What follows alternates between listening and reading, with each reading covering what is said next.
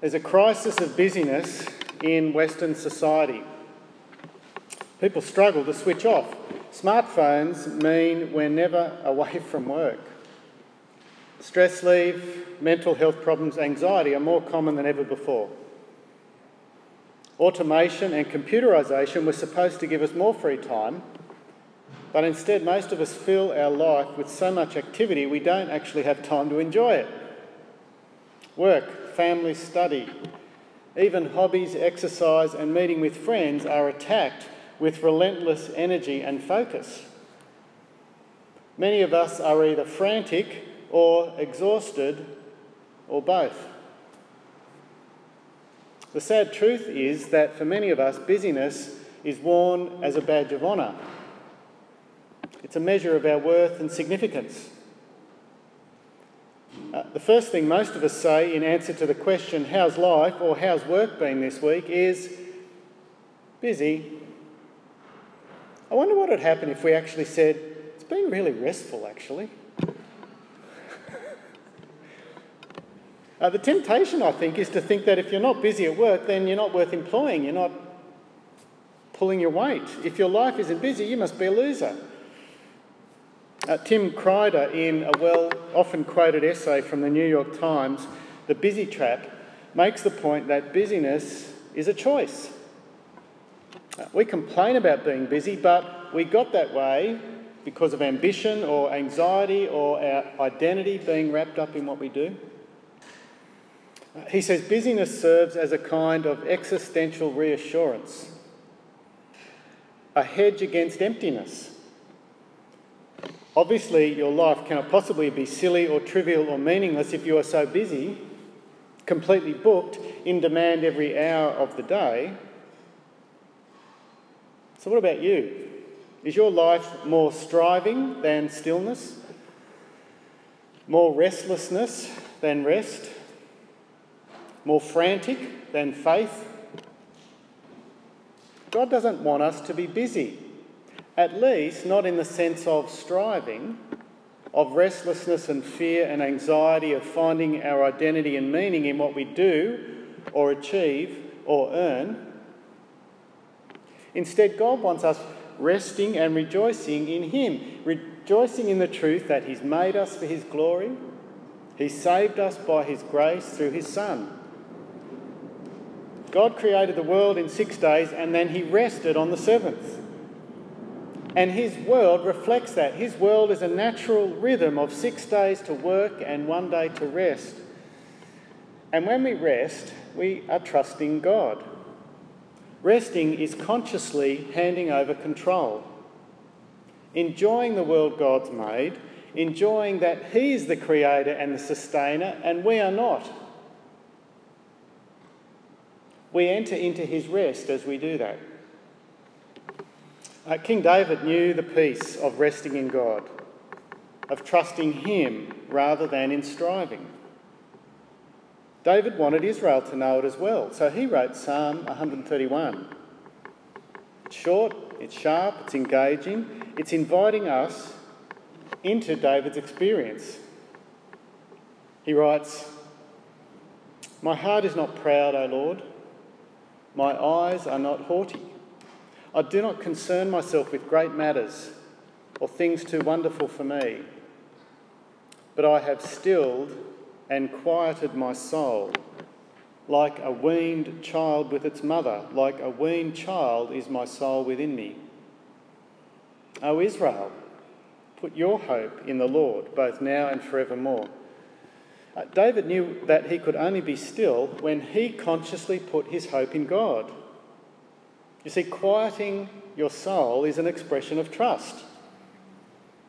Now I want to suggest that that's the goal for us. And Hebrews 3 and 4 this morning gives us some hints about how we can achieve it. Now, if that sort of rest appeals to you, if you're thirsty for that sort of rest, if that sounds enticing, then can I suggest you listen up? Remember, Hebrews is a message specifically for a group of Jewish Christians. They're in danger of giving up their faith in Jesus and going back to their Old Testament ways.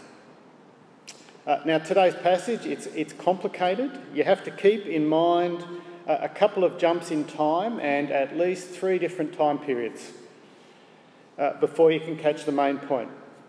It begins chapter 3 verse 7 with a long quote from Psalm 95. It's a psalm about Israel wandering in the wilderness before they enter the promised land. But it's a psalm King David wrote hundreds of years later, looking back. Looking back to the time when God promised to bring his people into the promised land, and he called that a place of rest. And God said at the time, "Trust me, I will take you to a land of milk and honey. I'll be your God, you'll be my people, and together we'll be able to rest. It'll be just like the Garden of Eden. It'll be just like the 7th day when we rested together." Now that was the promise. But what did the people do? Well, as soon as things got the slightest bit tough, they started to grumble. As soon as they got scared or thirsty or hungry, they started saying, "Oh no, we'd rather be slaves back in Egypt. God brought us here to kill us." They didn't trust God's promise. God said, "I will defeat the enemies in the land for you," but they said, "No, we're scared. They're too big. They'll defeat us. We'll die." And so God sends them back out into the desert for another 40 years until they died, just like they feared. A whole generation didn't enter God's rest in the promised land.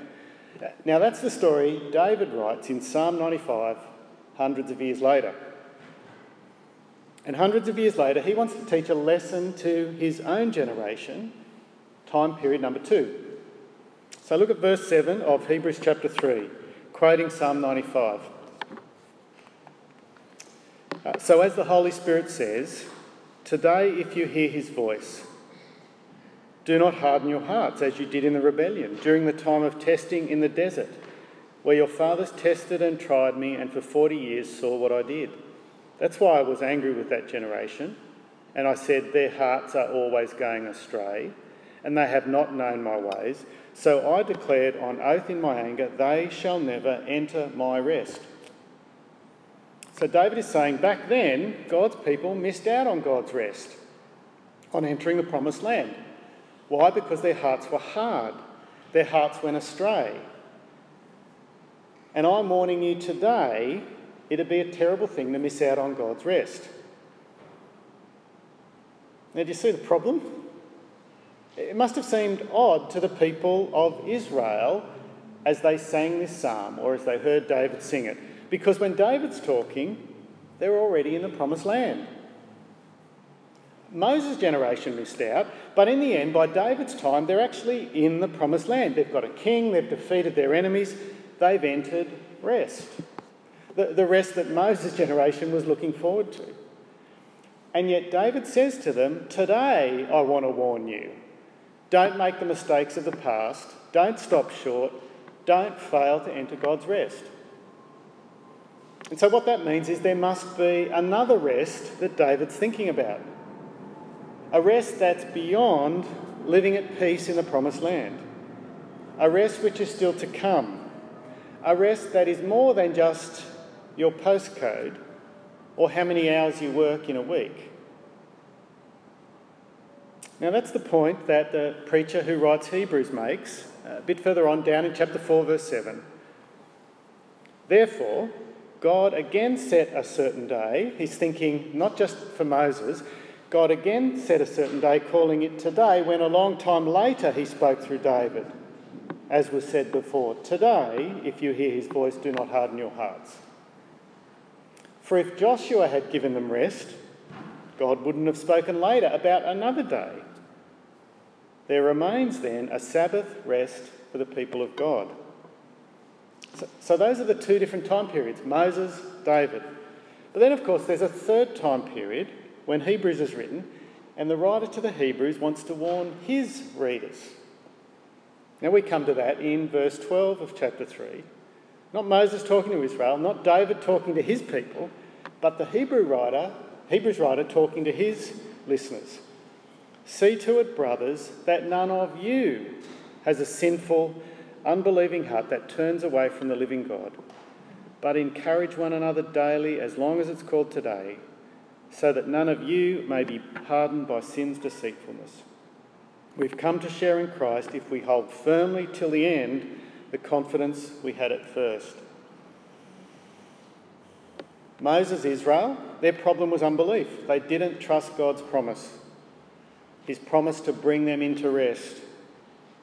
And so the writer says, make sure you don't have that same unbelieving heart they had, that you don't turn away from God. And he says that's a group task. You don't do it by yourself, stuck at home. You come together and you encourage one another. Encourage one another daily, today, tomorrow, the day after. Because it doesn't matter that you trusted God yesterday. You have to trust God to the end. You have to hold on to your confidence, which means holding on to Jesus, our pioneer, our leader, our brother who rescues us by dying and living again. When we turn away from Jesus, whom God offered, you're actually turning away from God. You're not trusting him. So the Hebrews writer says, don't be like Israel, who missed out because of unbelief. And then when we come to chapter 4, we come back to this idea of rest that's just been hinted at so far. And we zoom in on what it means to enter God's rest. So chapter 4, verse 1, therefore, since the promise of entering his rest still stands, let us be careful that none of you be found to have fallen short of it. For we also had the gospel preached to us, just as they did, just as Moses' generation did. But the message they heard was of no value to them, because those who heard it did not combine it with faith. Learn the lesson from Moses, Israel. They had good news preached to them, God's promise that he would bring them into the land, but they didn't trust it. They didn't combine it with faith. So they fell short. Make sure that's not you. When you hear the message, believe it. And when you do, verse 3, have a look. Now we who have believed enter that rest. When we trust God, we enter rest. So that begs the question, I guess. Here's the big question, the $64 question. What's the rest? Perhaps it's heaven. Our eternal rest. When we believe, we enter heaven. Back in verse 14 of chapter 3, it seemed to suggest that.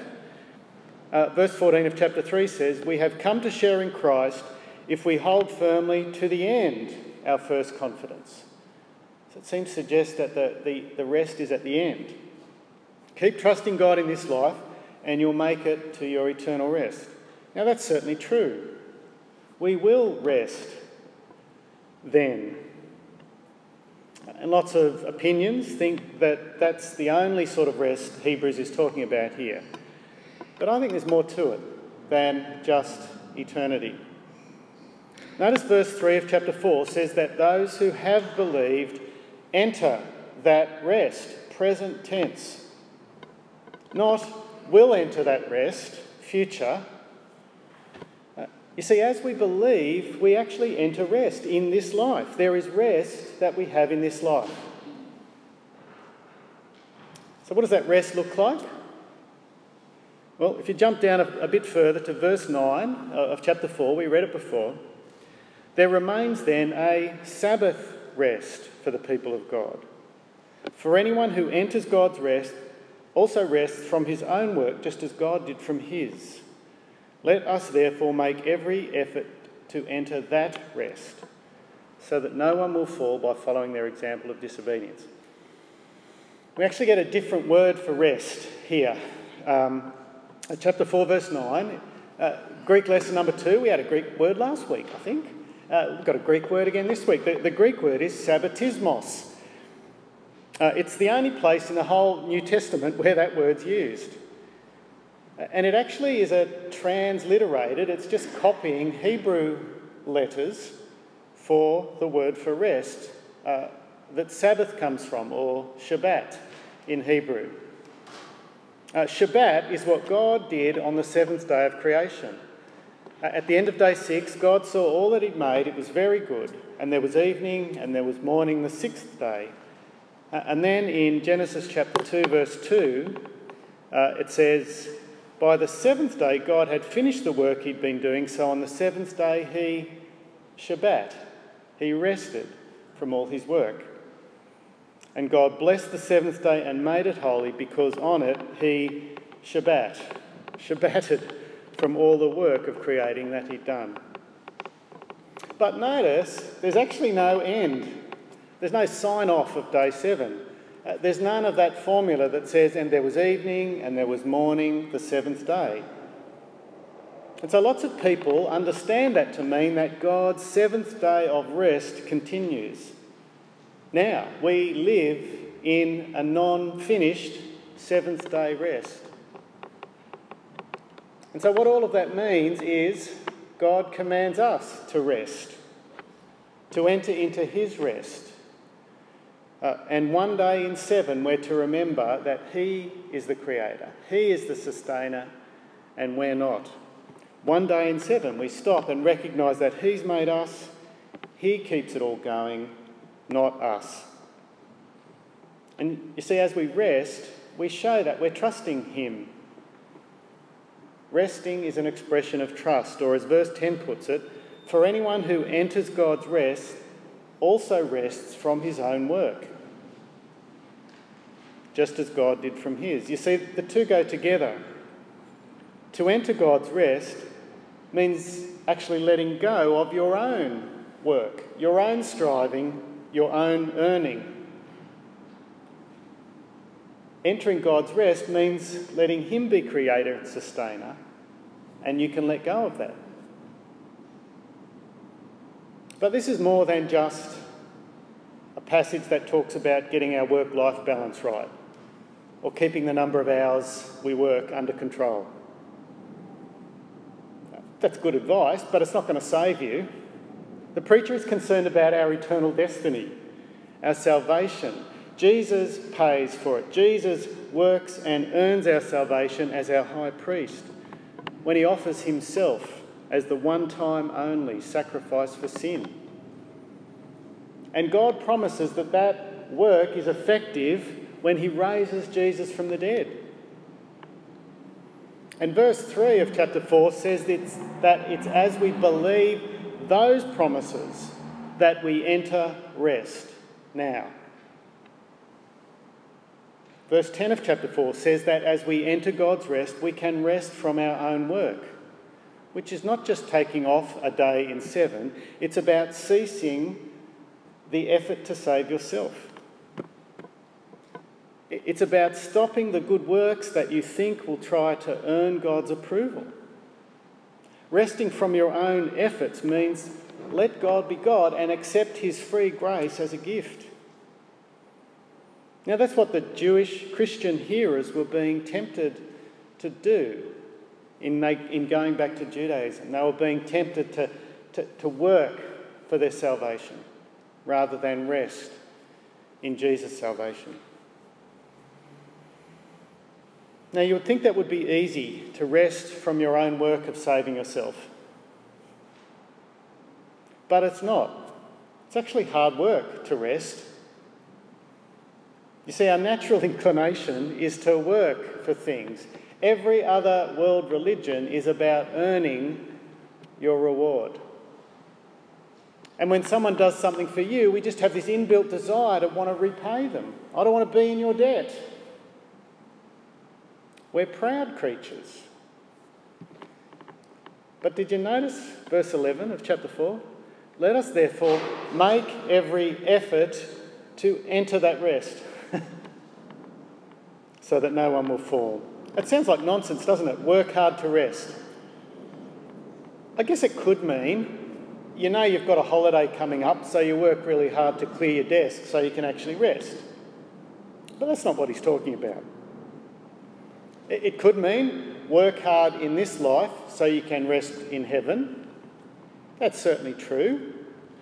But I think what he's saying is that we have to work hard to remind ourselves to rest in what Jesus has done.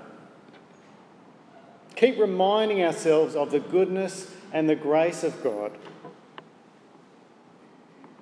That's one of the things we're going to do when we take the Lord's Supper in a few moments. We will remember what Jesus has done and be grateful for it and rest in it rather than our own work. Work hard to rejoice in grace. Work hard to remember that Jesus paid it all, that our debt is paid in full. There is nothing owing.